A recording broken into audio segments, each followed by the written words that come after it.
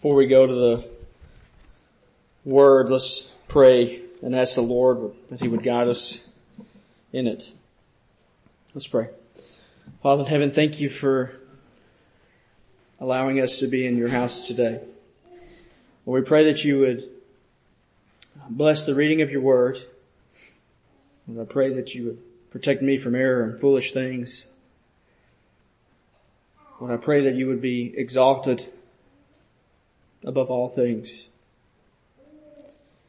Lord, thank you so much for your mercy and the love that you've given us through Christ Jesus. Guide us as we look to your word. Pray all this in Christ's name. Amen. So this morning we will be in 2 Corinthians chapter 4. And I'm so thankful for God's providence and what Andy spoke on Wednesday night and what we went through in Sunday school this morning, because really all of it goes together. And when you're dealing with Scripture, all of it does go together. But sometimes when you read Judges, you're like, how does that go in with 2 Corinthians chapter 4 about living in light of eternity? But it does connect. It's from the same author. One thing that I have been confounded by since really when I preached through the book of Philippians at First Baptist Church in Benton was this idea that Paul has in his writings of what I have no better way of calling other than an eternal perspective. In every moment of his life, Paul's concern is not what is happening before him ultimately, but he sees the things that are happening before him in light of what God has accomplished in eternity, eternal realities, rather than the temporal ones. And in doing so, in focusing on that and the eternal realities, he does not jettison the present. He still acknowledges the reality of what is happening before him, but he understands them in an eternal way. And I honestly believe that as Christians, one of the things that is so important is that we shepherd this idea that the promises of God are more substantial and more real than the chairs that you sit in, than the things that you eat, than the things that you see. Because truthfully, and that is his conclusion at the end of the passage today, that the things that are temporal are transient. They're passing away. But that which is eternal is yours. He says this also in Ephesians chapter 1 when he says every spiritual blessing in the heavenly places is yours in Christ Jesus. That means that every spiritual blessing for all time, if you're in Christ, is already yours. You may not see that. It may not help you in this very moment and you're thinking about the things that are going on in the world. But when we shepherd that idea of having eternity in our hearts, that what God is using, even though this moment counts forever, it is just temporary.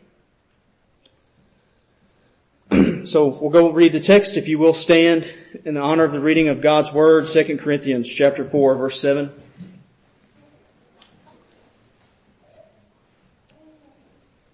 But we have this treasure in jars of clay to show that the surpassing power belongs to God and not to us.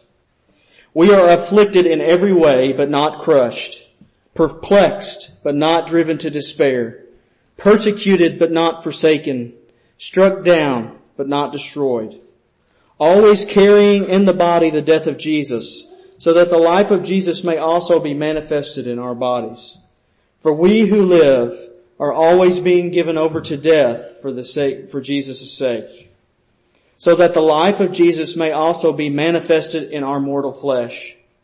So death is at work in us, but life in you.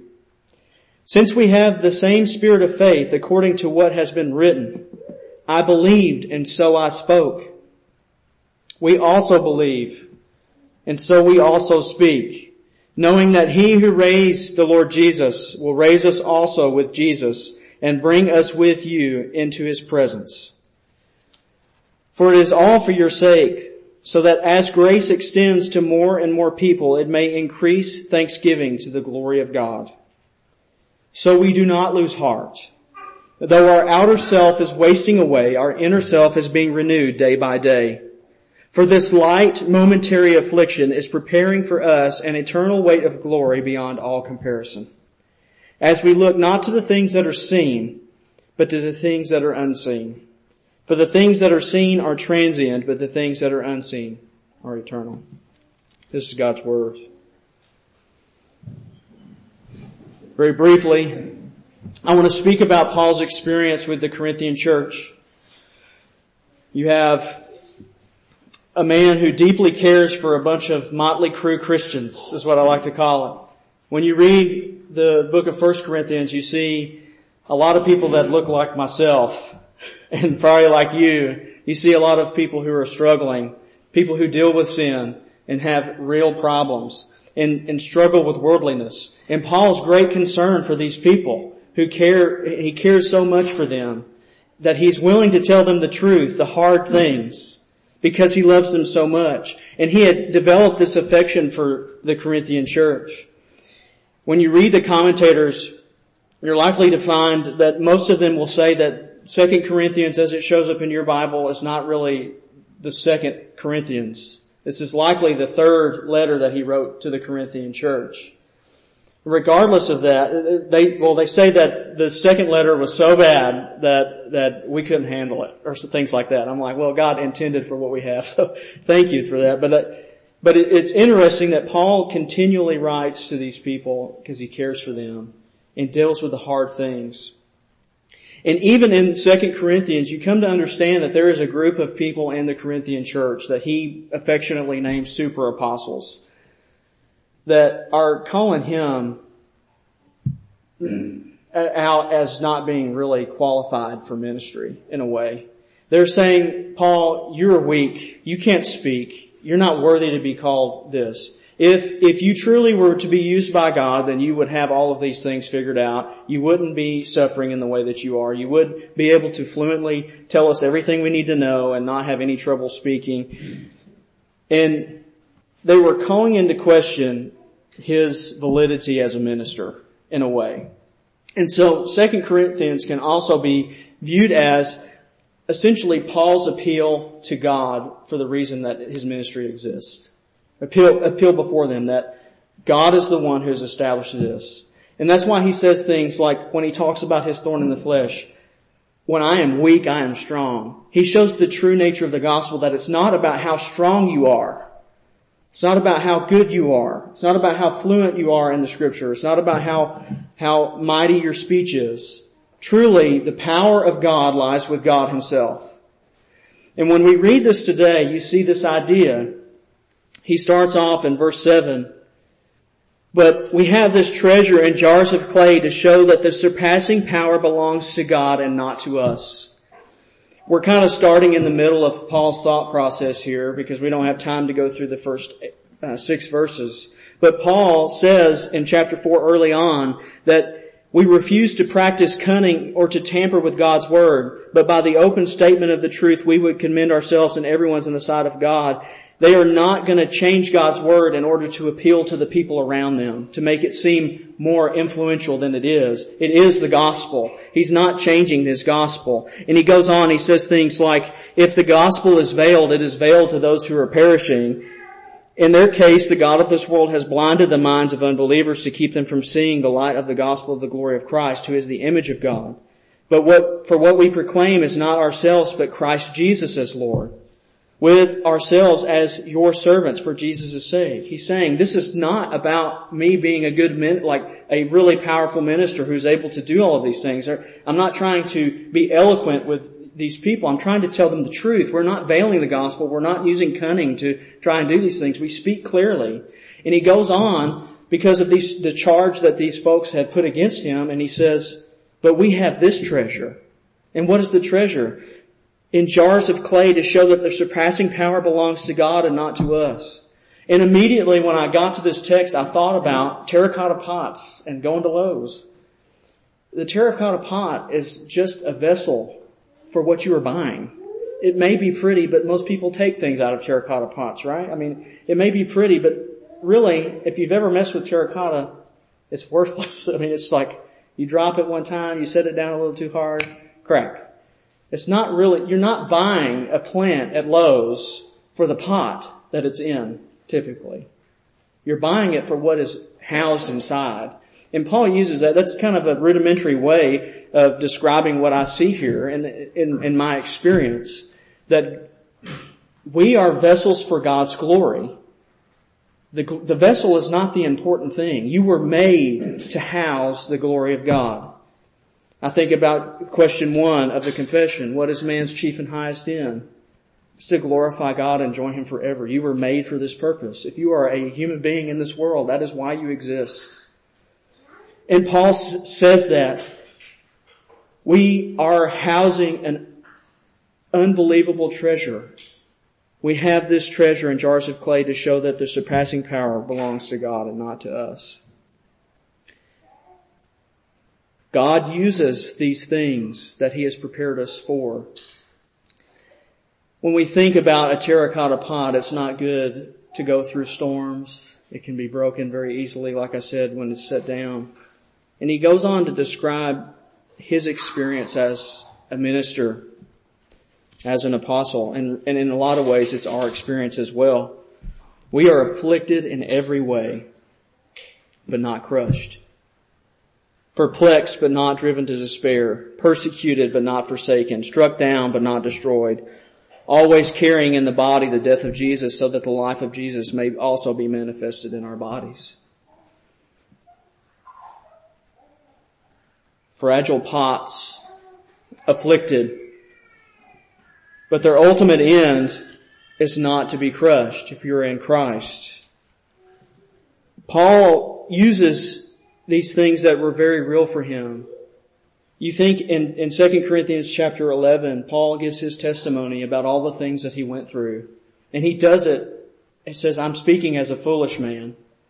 He's not boasting about all the things he went through so you could just say, oh man, sorry about that.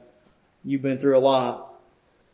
But he acknowledges the reality that there is real affliction temporally in this world. He understands the present as being really afflicted, being beaten, being shipwrecked, all of these things. But he always follows it up by the ultimate truth for those who are in Christ. But not crushed. Yes, your affliction is real, but you are not crushed because Christ is on the throne. You are His. Yes, you may be a fragile clay jar, but Christ is on the throne. He says, I'm perplexed, but we don't despair. Why do we not despair? It's real perplexity that we live in. We don't despair because Christ is on the throne. Are we persecuted? Maybe not in our immediate context, but we could be very soon. Christ has not turned away. You are not forsaken.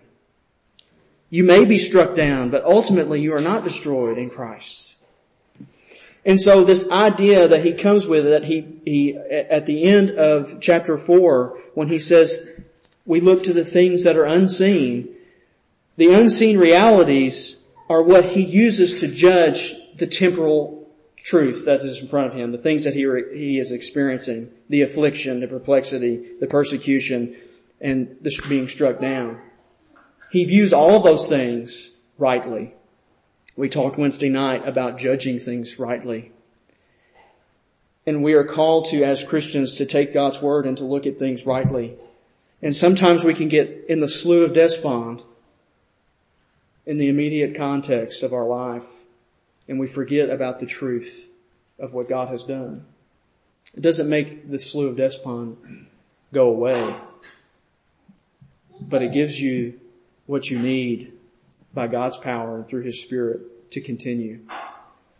So we see here, right at the very beginning, Paul is flying in the face of these super apostles saying, oh yeah, we're afflicted. Oh yeah, I am. But God. And just like we read this morning, it is the power of God and the wisdom of God. Amen to that. He goes on, and he actually shows that being a super apostle who never suffers and never goes through bad things is actually really not what the Scripture points to in the Christian life. he actually turns that idea on its head, and he says a Christian affliction points to the Savior. He goes on in verse 10, after describing those things, he says, always carrying in the body the death of Jesus, so that the life of Jesus may also be manifested in our bodies. He's talking about his ministry. Understanding this, he knows that he is going to go through affliction as he shares the gospel. He's going to go through these things, and he does. In his immediate context, he truly does. And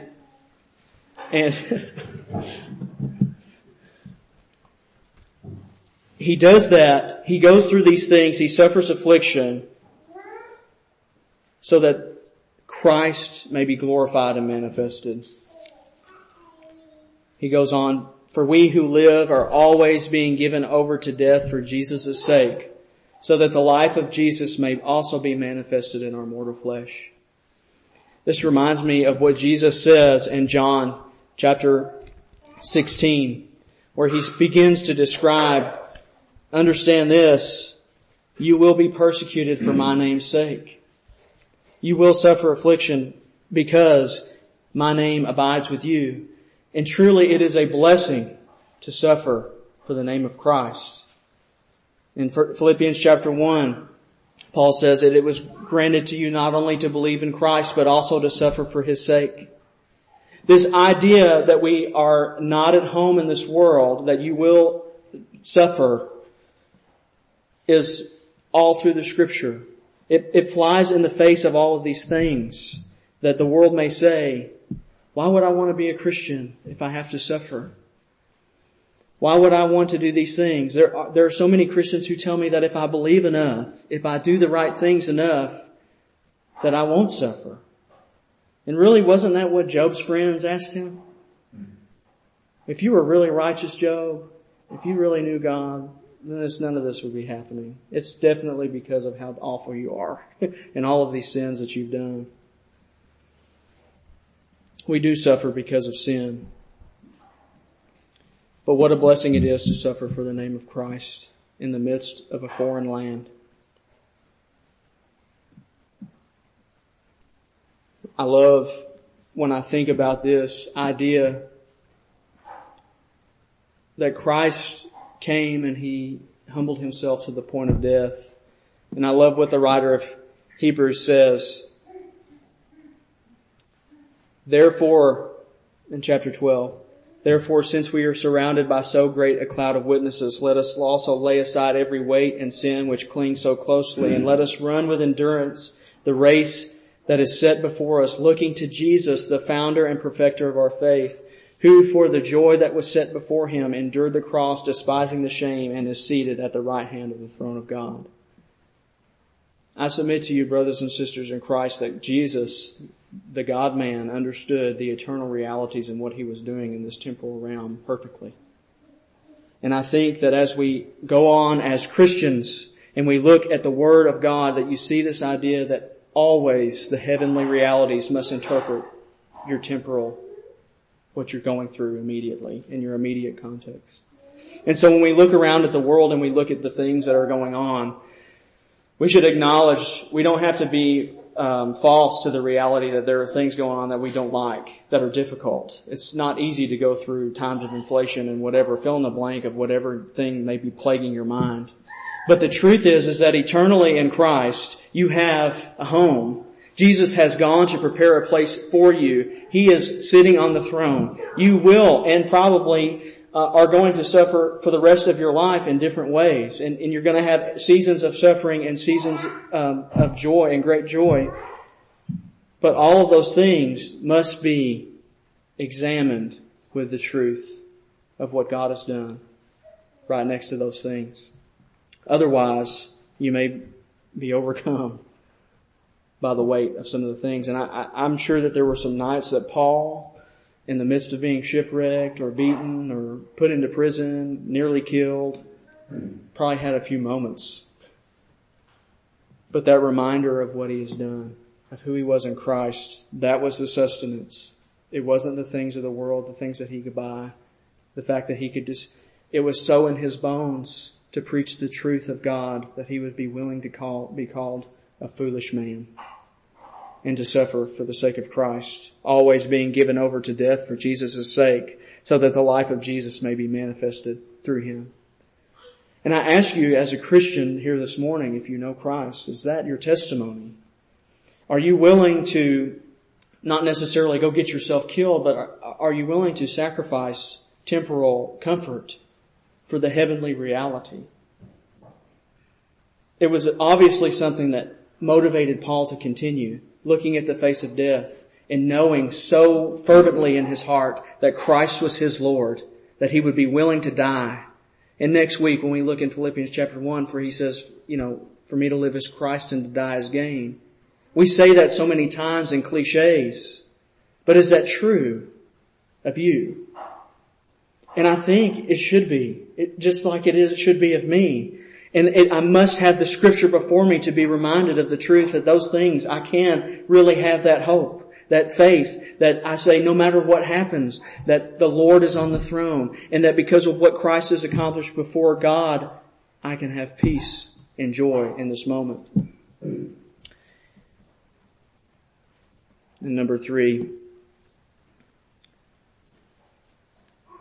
he describes this momentary affliction as light and momentary. In verse 13, since we have the same spirit of faith according to what has been written, I believed and so I spoke. So we also believe and so we also speak. Just a quick aside.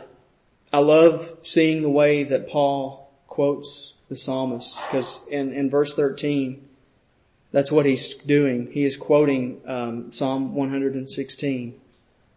I'm comforted by the fact that the Psalms gave Paul comfort. And he used the Psalm in the same way that we look back and we go, praise the Lord. These things speak the truth now. But he quotes that in Psalm 116:10 as I believed even when I spoke, I am greatly afflicted.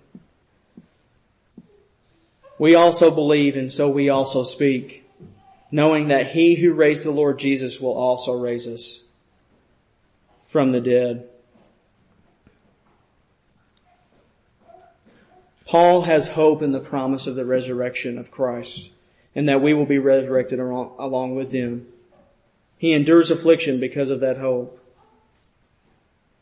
Likewise, Christian, let the heavenly reality and the promises of God sustain you in the world. He who raised the Lord Jesus will also raise you. And that's why we can look at these things as light and momentary, as he says in verse 17, or in verse 16, do not lose heart, though our outer self is wasting away. Our inner self is being renewed day by day. God is working in this moment. I spent some time reading morning and evening, usually every day. And Spurgeon, in the last few days, has, on June 10th, I read this and I wanted to read it. If God had willed it, each of us might have entered into heaven at the moment of conversion. It was not absolutely necessary for our preparation for immortality that we should tarry here. It is possible for a man to be taken into heaven and to be found meet to be our partaker of the inheritance of the saints in light, though he has just believed in Jesus. It is true that our sanctification is a long and continued process, and we shall not be perfected till we lay aside our bodies and entered within the veil. But nevertheless, had the Lord so willed it, he might have changed us from imperfection to perfection and have taken us to heaven at once. Why then are we here? Would God keep his children out of paradise a single moment longer than was necessary? Why is the army of the living God still on the battlefield when one charge might give them the victory? Why are his children still wandering hither and thither through a maze when a solitary word from his lips would bring them into the center of their hopes in heaven? The answer is that they are there that they may live unto the Lord and may bring others to know his love. We remain on earth as sowers to scatter good seed, as plowmen to break up the fallow ground, as heralds publishing salvation. We are here as the salt of the earth to be a blessing to the world. We are here to glorify Christ in our daily life. We are here as workers for Him and as workers together with Him. Let us see that our life answers its end. I submit to you that what Spurgeon says is essentially what Paul is saying here. So we don't lose heart. God has a purpose in keeping us here in this moment. You may wonder, why does He not remove me from all of the things that may be happening? But the truth is that God has a purpose, and God is working to manifest Christ Jesus in the midst of our suffering. In the midst of it. So we should embrace the reality that it is difficult to be in this world as a Christian. But the truth is that when we think about what Christ has done, that is the motivating factor for everything that we must do. Because even though it may be real and it may be intense, this is just but for a season. Even though, as R.C. Sproul says, right now counts forever. The things that we are experiencing here, the things that Paul experienced, he viewed as light and momentary, as preparing us for eternal weight of glory beyond all comparison.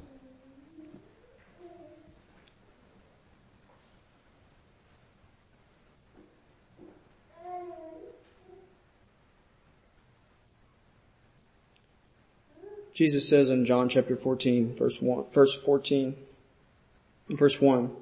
through 4, "Let not your hearts be troubled. Believe in God. Believe also in me. In my Father's house there are many rooms. If it were not so, would I have told you that I go to prepare a place for you? And if I go to prepare a place for you, I will come again and will take you to myself, that where I am you may be also, and you know the way to where I am going." No matter the affliction, perplexity, persecution, strickenness, we are and will be going to where Jesus is if Christ is your Lord. Praise the Lord for that truth, because that can never be taken from you if you're in Christ.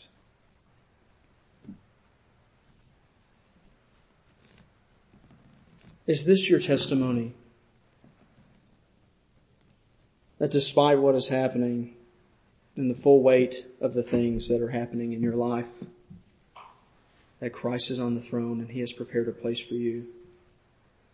And when you are tempted to enter into the slough of despond, to be despondent about your present moment, speak the truth to that Christ has gone to do something eternally for you that has nothing to do with how good you are, or how righteous you can be, or how you can suffer well through this. I think every sermon, I think about the song, Rock of Ages. Augustus Toplady wrote, "Nothing in my hand I bring, simply to the cross I cling." And really, not to be reductionistic, that's what Paul says here. The cross is His promise. The cross is His promise. And then finally, we wrap up looking at verse 18, just to reinforce what we've already said. It says, back up to verse 17, "This light momentary affliction is preparing us for an eternal weight of glory beyond all comparison. Nothing compares. Not the best day on this world, not the worst day." He says, "As we look not to the things that are seen, but to the things that are unseen. For the things that are seen are transient, always changing. But the things that are unseen are eternal."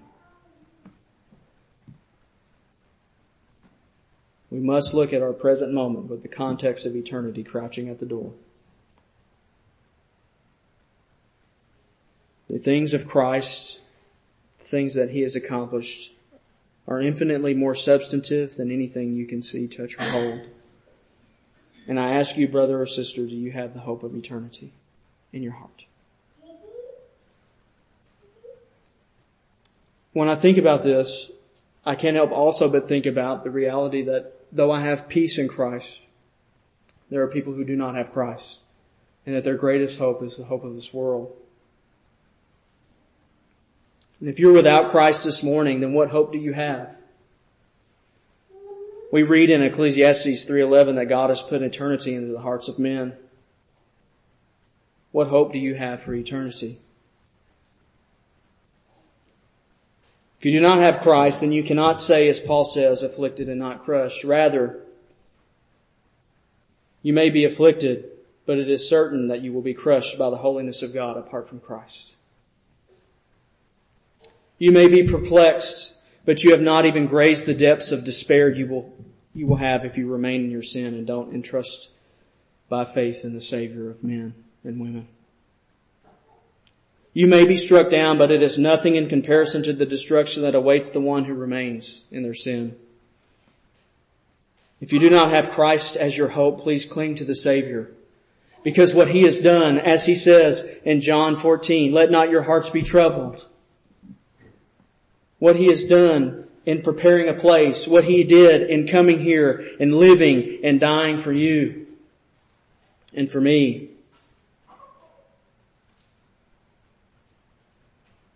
That's only one thing that separates any person from another person, is that they have Christ. So this morning, if you do not have Christ as the only hope for clay pots not to be destroyed, trust in Him. Let's pray. Father in heaven, thank you for today. I thank you despite my infinite fragility, that you are rock solid. Lord, help us not to trust in chariots. Help us not to trust in our own strength to accomplish things. Lord, help us to be informed by the reality